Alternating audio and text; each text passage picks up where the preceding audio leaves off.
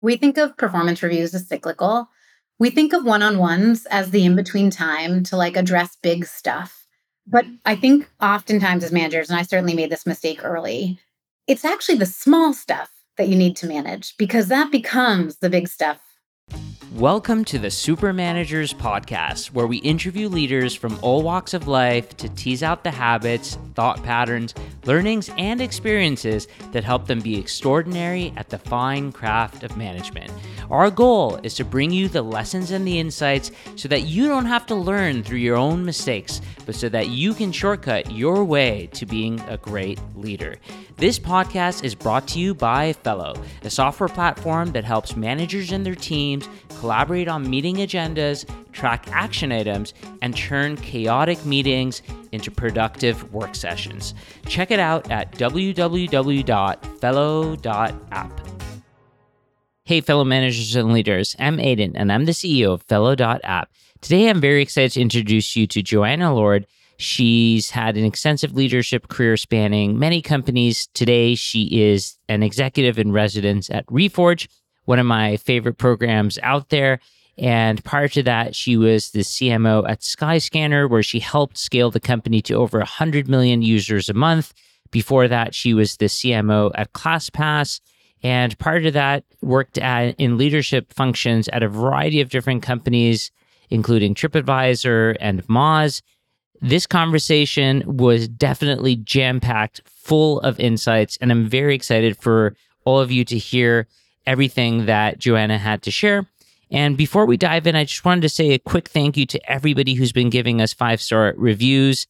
We really, really appreciate it. And if you haven't done it yet, it really, really helps promote the show. So thank you so much for taking a moment to do that right now. And of course, if you want to join the Super Managers Slack community and chat with other super managers and listeners of the show, please send us a note to supermanagers@fellow.app, and we will be sure to let you in.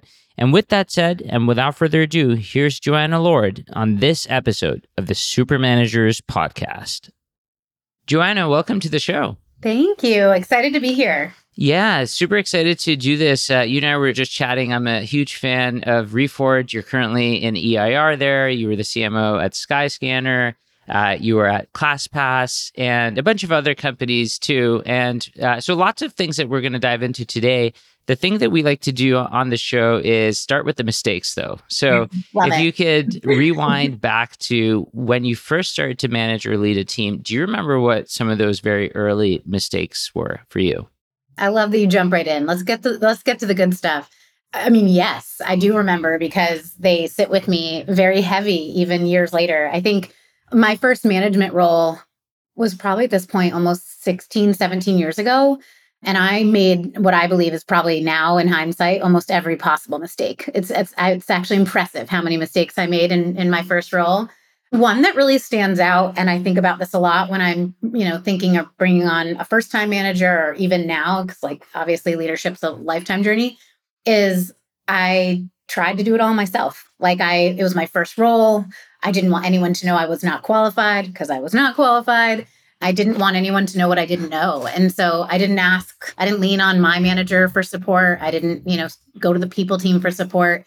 And weirdly, even though I'm a growth marketer at heart, I didn't apply the growth mindset. I didn't even go looking for best practices so I think when a lot of my early mistakes, I can talk through some examples, but a lot of those mistakes were pretty avoidable if I had just kind of raised my hand and said, this is my first time managing, any tips, Yeah, that makes a lot of sense. And do you remember what led you to draw that conclusion, or how did you end up getting to that realization? Yeah, I was very fortunate early on. So I was at a company called SEO Moz at the time, which is now Moz, one of the early pioneers in SEO. I had a remarkable CEO, Rand Fishkin, who's very early in SEO. And he was smart enough to bring in executive coaching for a lot of the leadership team.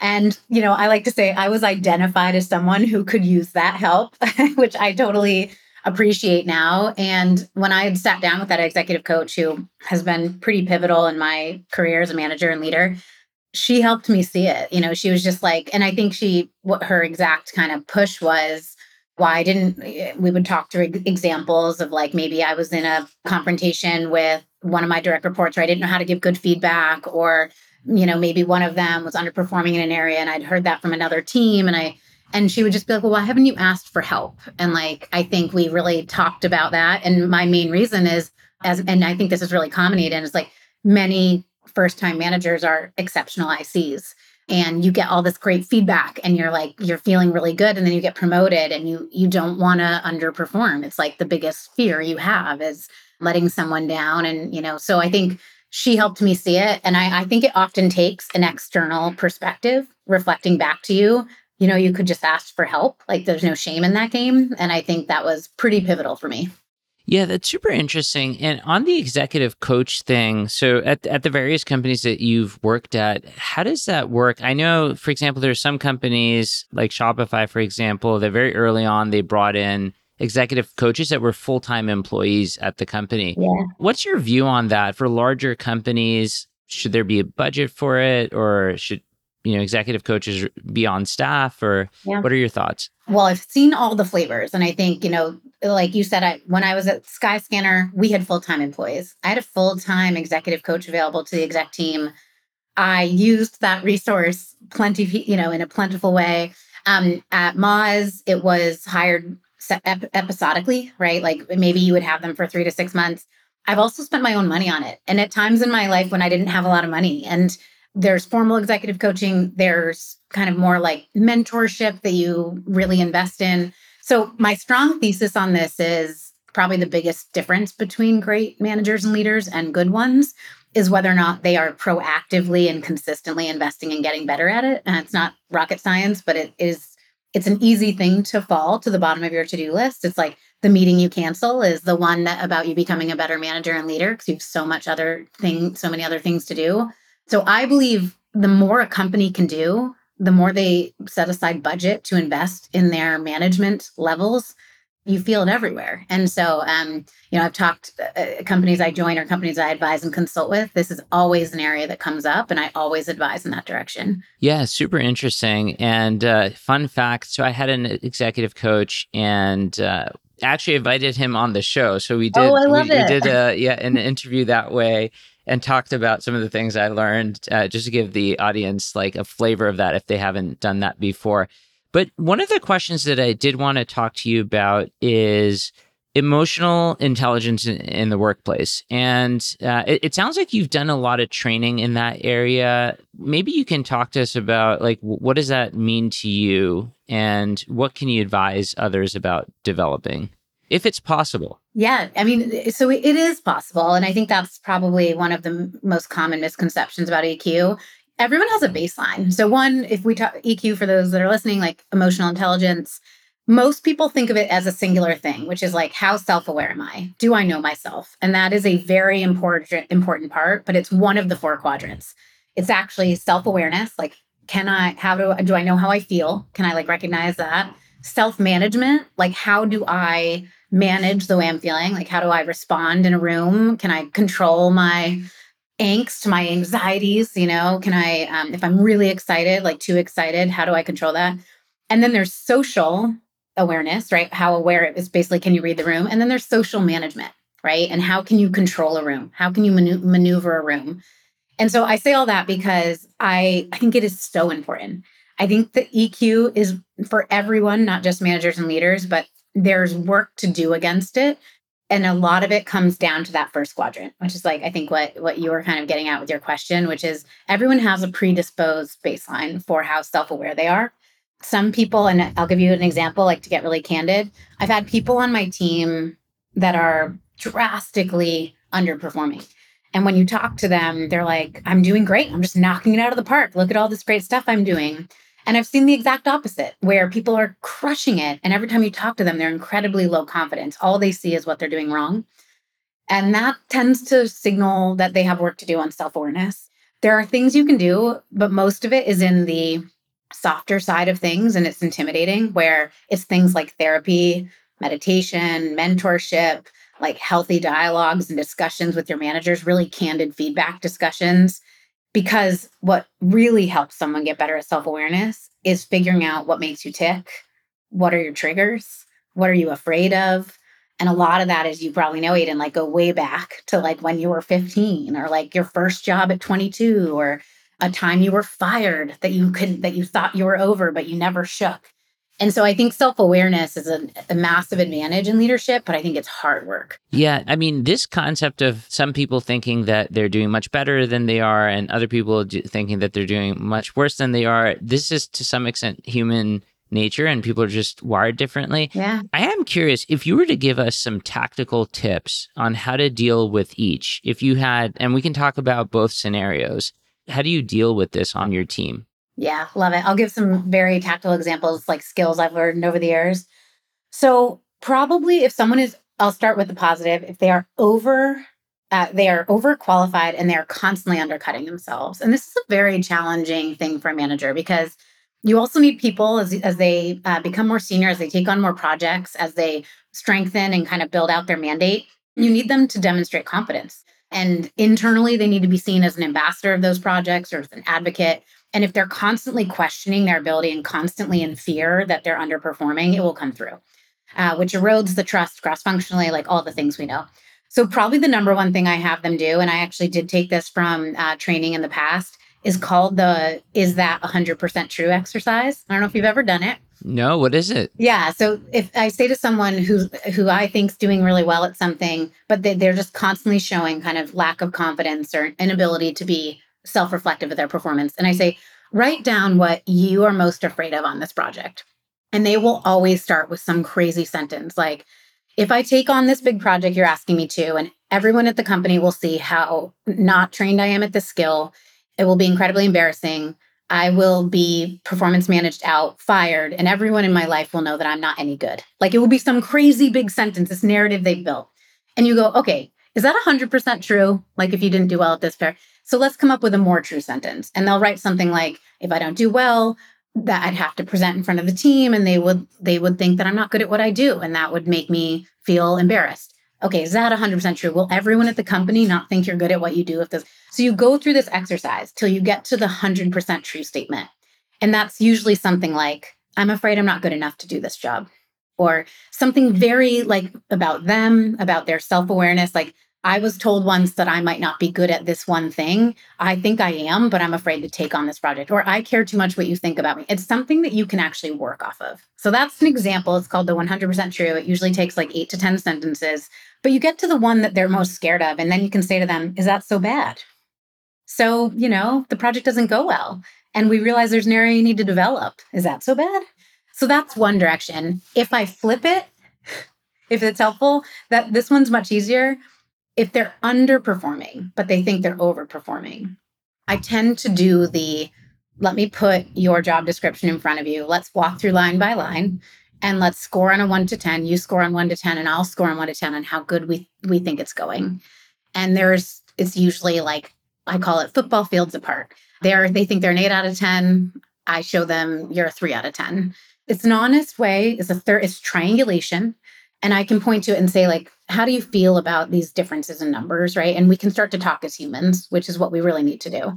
And it doesn't become a justification of the 8 of the 3. It becomes a reality that we are 5 football fields apart.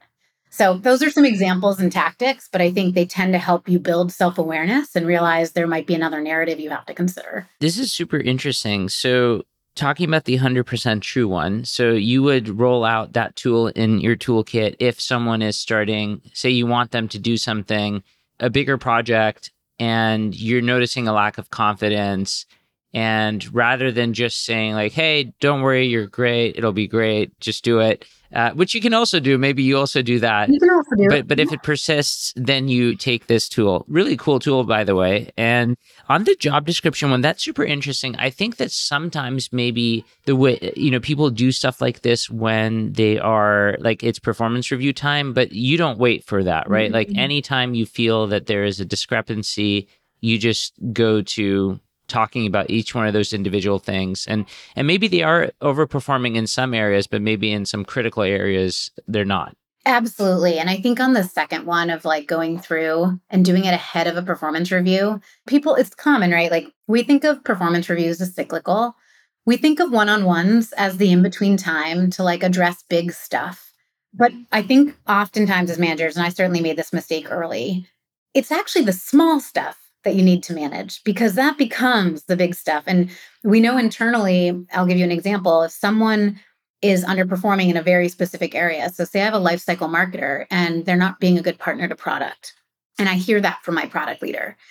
But my life cycle marketer is like giving me all these reasons why the product partnership isn't working, and it doesn't feel like a big deal. You and I both know, like, once that's gone, that's a really big deal. Like once that relationship. So when I bring them in and we're talking about it, I'm not waiting for a performance review. I'm not even waiting for a issue.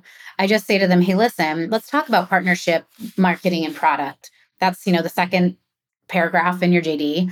Let's walk through what I think is an exceptional partnership and like let's score ourselves on what that looks like.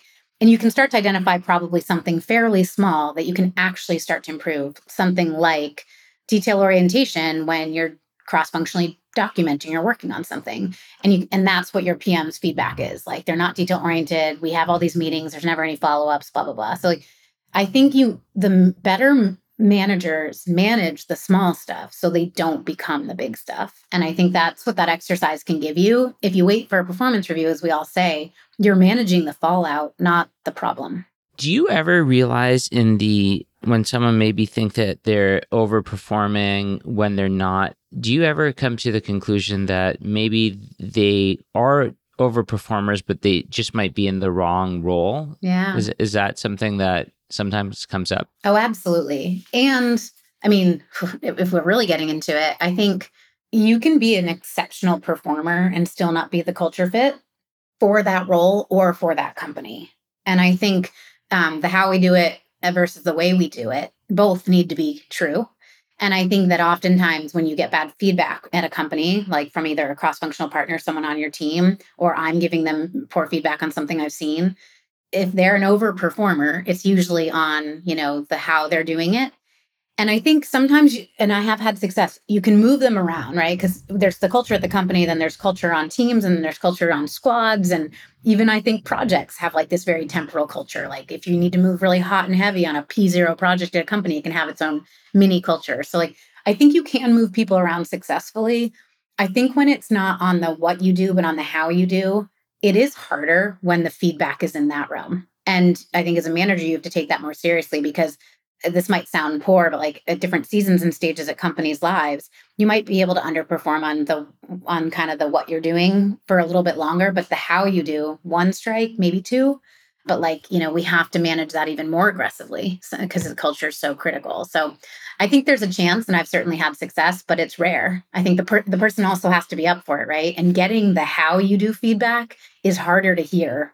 It's easier to hear you missed that number. Let's talk about why versus no one wants to work with you on a project. Let's talk about why. Yeah, these are all super difficult to have conversations, but like you said, you need to have them. And I love the phrase of you need to manage the small stuff because that is the stuff that becomes the big stuff. So totally agree with you on that. One of the other areas is, so, you've been a CMO multiple times over, managed very large teams, but one of the things that you really care about is getting people to do less. Mm-hmm. So I'm curious, when you first walk into a role, managing a large organization, how do you think about things? Like, I get the sense that you maybe get the whole org to do less things, or how do you think about that? I am a later life convert of focus. I say that jokingly because early in my life, I was really proud of the fact that I did so much. And I'll use quotations, air quotations for those that can't see me. My friends, they call me a hummingbird. I run around. I have endless, boundless energy. I've been this way since I was a kid. And I think society tells us the more you do, the more valuable you are. And I think that ripples into work in a very unhealthy way, and especially into tech in a very unhealthy way.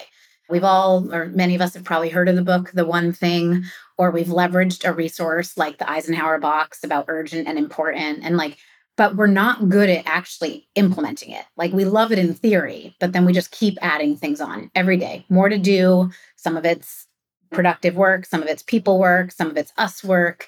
And so one of the first things I do when I come into a company is I try to understand, do we know what we're here to do? And it sounds really bad, but most companies don't. They don't know their North Star metric. They don't know the input metrics.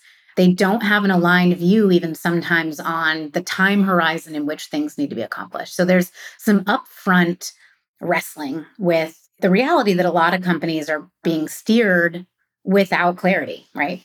But once you have identified what we're here to do and by when, which are the two most important questions, I start to audit, especially in marketing, because I'm, obviously on top of that function, the work we're doing and what percent of it actually will meaningfully move the needle on those things.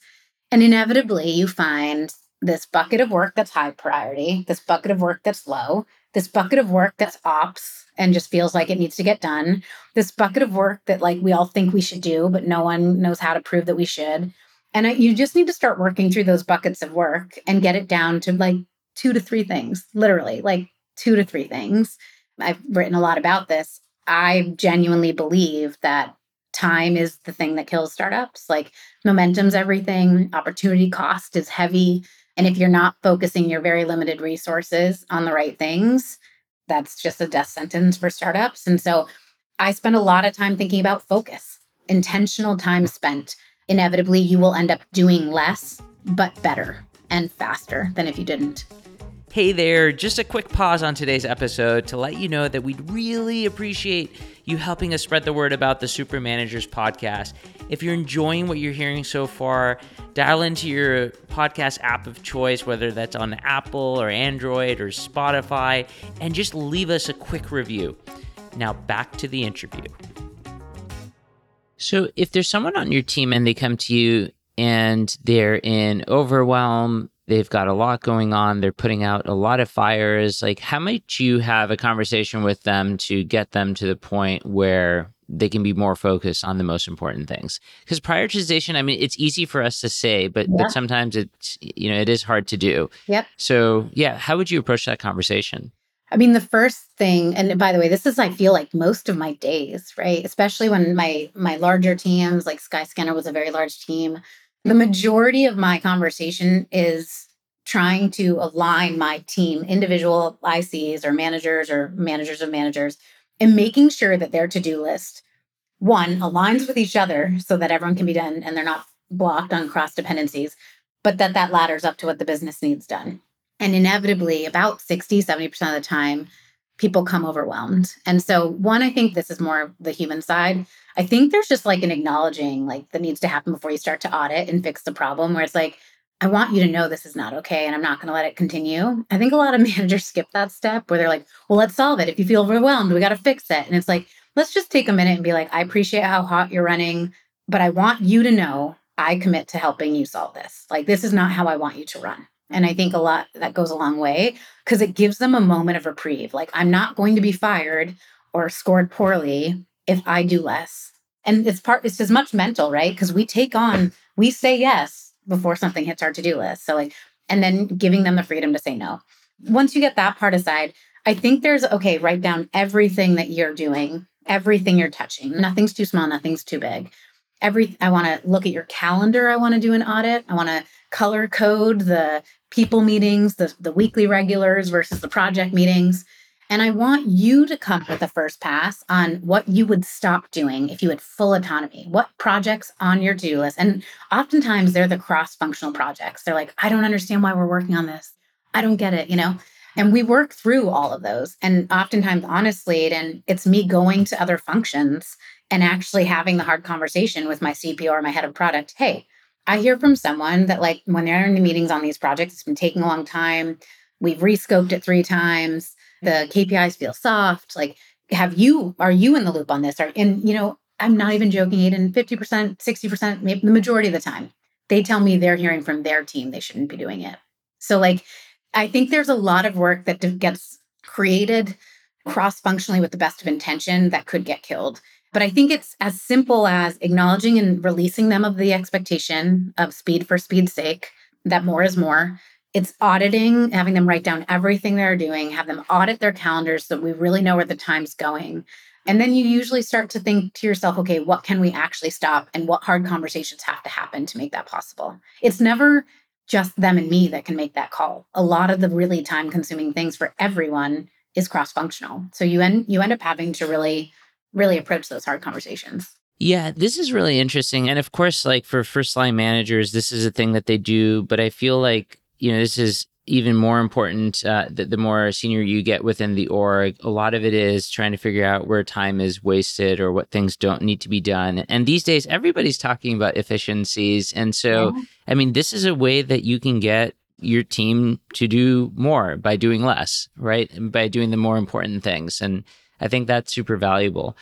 The thing that I wanted to also ask you about, it's kind of an aside, but what do you think about, like, as you've continued to have more and more senior roles, how do you think about the craft of marketing itself Mm. and giving yourself time to practice the craft? And do you feel like it's important for leaders to always have something that they can very directly touch?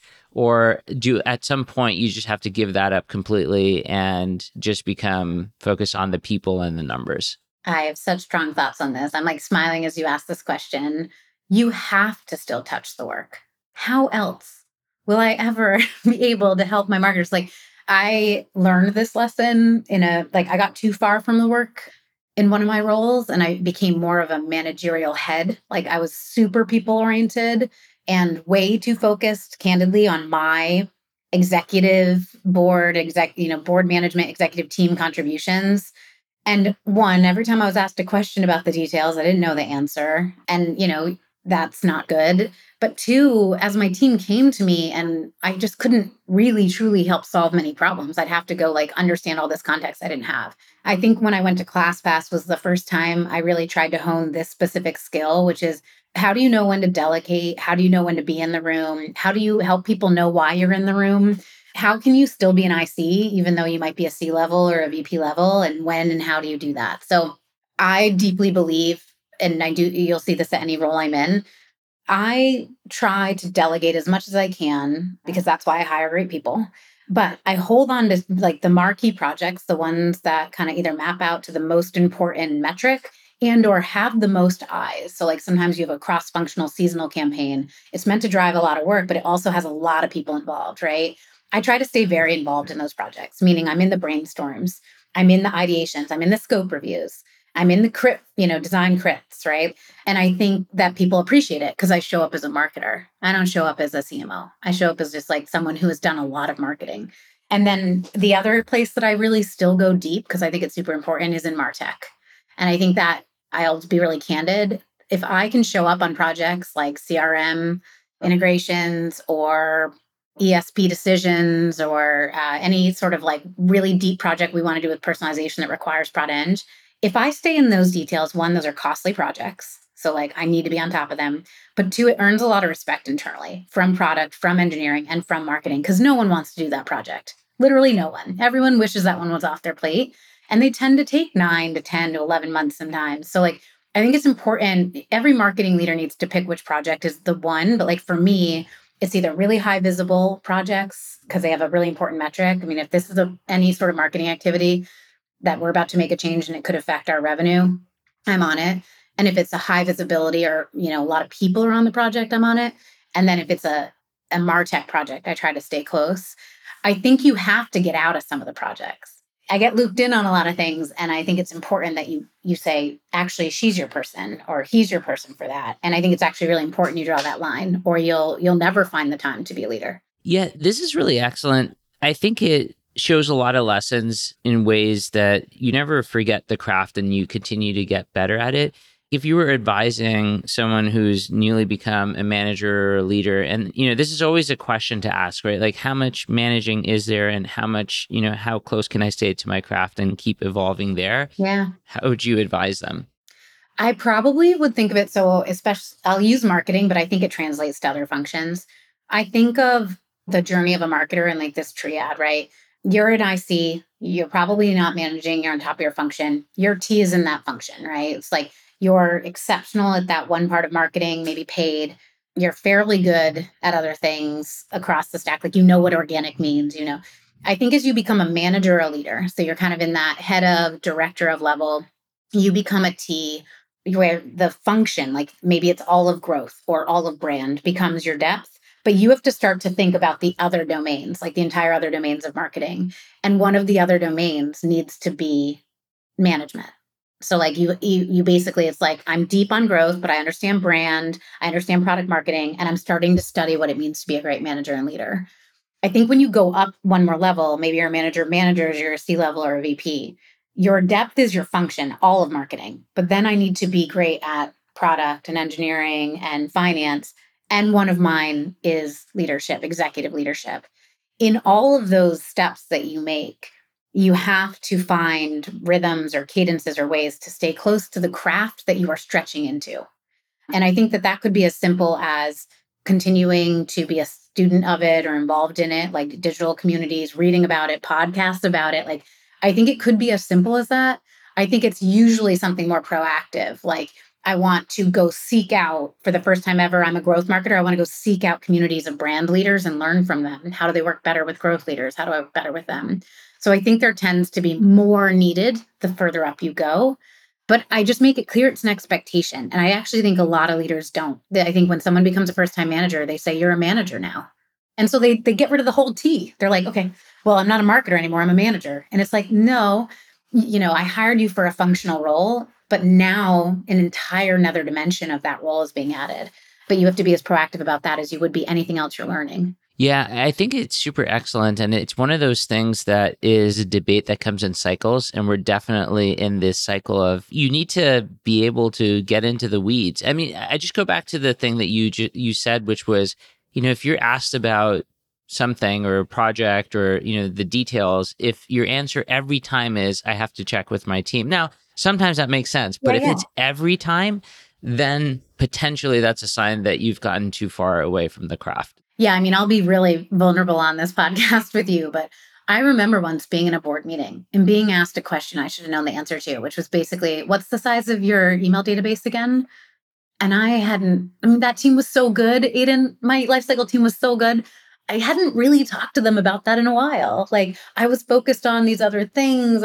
I'd prepped this whole board deck and I couldn't answer that to my board. Like, it's one of my most significant assets as a consumer marketing company is the size of my audience. So that was embarrassing. One, I remember not only did I had to say, I'll have to check with my team, which is embarrassing because we also have a funnel, right? It's like the number one metric that matters.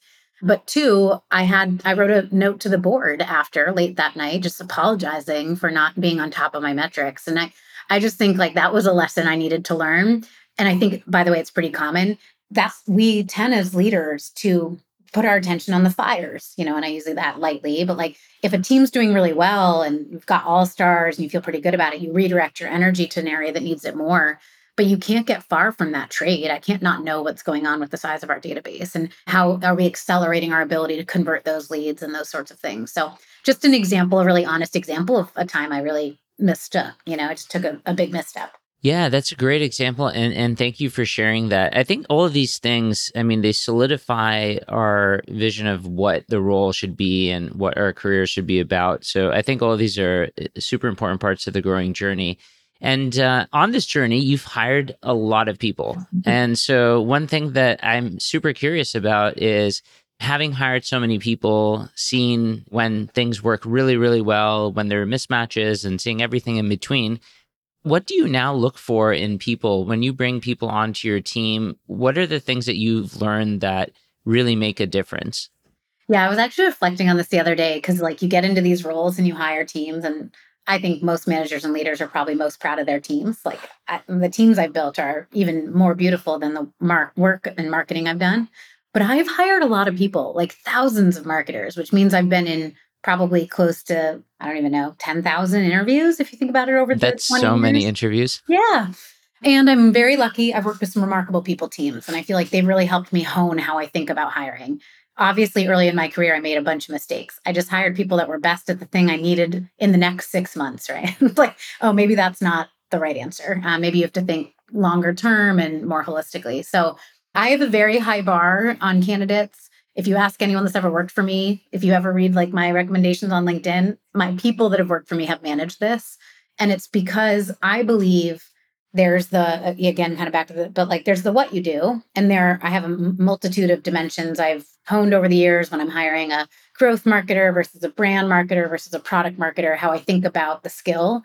But I actually think the more important things to look for when you're hiring, if you really want to give yourself the best shot at the right hire, there's kind of three things I look at outside of just what they do and how well they do it, which is actually an easier thing to vet these days, I think. The three softer things, I think there's a predisposition I look for. Are they naturally above the line, at the line, or below the line, right? And sometimes it's called optimism or pessimism. I work in high growth tech. If you're a pessimist, we're going to have a hard time. I assure you, teams are not going to want to work with you. People love pragmatists. Sometimes I love a good curmudgeon, but like for the majority of the time, you need someone who's like bringing positivity to hard problems, like believing they can be solved. So predisposition is an area I vet for. Sorry, on the predisposition point, that sounds super interesting to me. How do you tease that out? How do you find that out during an interview process? I think there's a lot of questions you can ask for this, but I actually think I'm fairly candid in this question where I kind of say to someone, listen, can you give me an example of a time you approached a hard problem, you sat down with a team and a hard problem was put in front of you? What voice in the room were you? And they're really, because people are proud of this. They're either, I'm the person who brings a super rational, pragmatic, is this the right problem we should be on? If it's too hard of a problem, is this the right use of our resources? You can start to vet that they might be a little bit closer to either neutral or pessimist. If they're like, I like to understand why, this problem seems really interesting. I want to understand all the ways we can solve it. I want to hear everyone else's voice in the room. Then we can evaluate what's the right way to tackle it. They are already assuming there's a way to solve it, right? So I think people are proud of, and it's not a bad or good. I just think in high growth companies, a predisposition of optimism or at least above neutral tends to help. Like I always say, are you going to bring an energy into the room that brings us closer to a solution or further from it? And that's kind of a question that helps you get there. Such a good question. I'm definitely etching that into my memory from now until forever. That is a very good question. Okay, so predisposition, what was number two? So the second is ego. I think this is probably easier to vet for when you kind of ask someone about what they're most proud of. Do they use, because again, you're looking for someone who's humble, but not just humble, someone who genuinely believes that more people together working on something is superior than one person working on something, right? Like that there's a benefit to multiple voices and multiple contributions. And the question I simply ask there is, what are you most proud of? And you're just looking for language, you're looking for how they describe it. Is it a lot of like, I'm most proud of the work I did on X? Is it I'm actually really proud of this campaign that my team did XYZ in? I watched so-and-so shine in that project, or like we discovered a whole new way of doing something. So you're looking for their predisposition on how they see the world as part of a team or as an individual. Sometimes you want an individual mindset. Like some hires you do, and I'll talk about that in a sec, but like I think for the majority of the time, and again, high growth tech companies, you really want a humble attitude and someone who just deeply believes like they have more to learn. They have more to learn. They're only have one voice. So that tends to be the second dimension. And then the third is mindset, right? And I think we've heard and talked a lot about this in tech, but I'm always vetting for growth or fixed mindset. This is easier to vet for than, well, it's harder in some roles and easier in others. So I think I manage a lot of creative teams, and I think sometimes they have a fixed mindset, right? Like there are superior, better ways to do things, and they're not necessarily open to a new way of doing things because they've been taught a certain way. And so you really have to unpick with this one. Is it that they believe there's more to learn and they always want to learn it? Or do they believe they've like learned something really well and they want to bring it to your company? Like you want to make sure you don't misrepresent fixed mindset. But those are the three things I'm looking for. How are they going to show up? And that's really the thing. Work gets easier if people show up well, and it's contagious, right? If someone shows up and they're like, let's solve this problem, we can do it. You probably can solve the problem. And so those are the things that I try to vet for because they're the gotchas when you make a hire. Yeah, that's super well explained, but also it just shows, how deeply you've thought about this stuff. This is not something that you're coming up with on the fly. This is like the combination, the cumulative knowledge and experience of, like you said, that hiring thousands of people. So super valuable. The one phrase I heard from another guest we had on the show was, it was funny the way that he said it. It was, I only work with people who have a bounce in their step as they're walking into the building. And so I thought that was awesome. So on the last one, I know mindset, again, is probably one of the things that people talk about more, but I am curious, how do you evaluate that in an interview setting? Yeah, I mean, I think for mindset, you can kind of ask softer questions around things like, what do you do with your free time? And oftentimes they'll be like, and this is just one signal, but if they're doing hobbies that are expanding their mind, like, oh, I'm actually learning a new language right now, or I'm trying a whole new hobby, and, or I recently got into baking bread because one of my friends said it's interesting. Like, so I think there's a where they spend their time outside of work that usually can show you a signal, one of many signals. I think the second thing is just you ask them, what's the last thing you learned and how did you learn it? And if they really struggle with that question, it doesn't mean they are always a fixed mindset, but it usually means it. Like someone could listen to a new podcast and tell me that they learned something off that podcast. That shows growth mindset. They took the initiative to listen to a podcast. So I think there's like those softer questions. Aiden, I like to ask the obvious question. Hey, in the world of growth mindset or fixed mindset, like where have you found yourself on that spectrum? Because I think a lot of people, when they say, they'll almost always say, oh, I believe in a growth mindset. Well, give me some examples of that. It's like they go blank. And so I think, people will tell you in interviews their best answer. And I think asking the obvious question isn't always the wrong question to ask. Yeah, that makes a lot of sense. And asking for the examples is where you really, really start to dig in. Joanna, this has been an awesome interview. We've talked about so many different topics, started with EQ. I loved your 100% true test. That is awesome. And also the job description and voting against that, managing the small stuff because that will become the big stuff.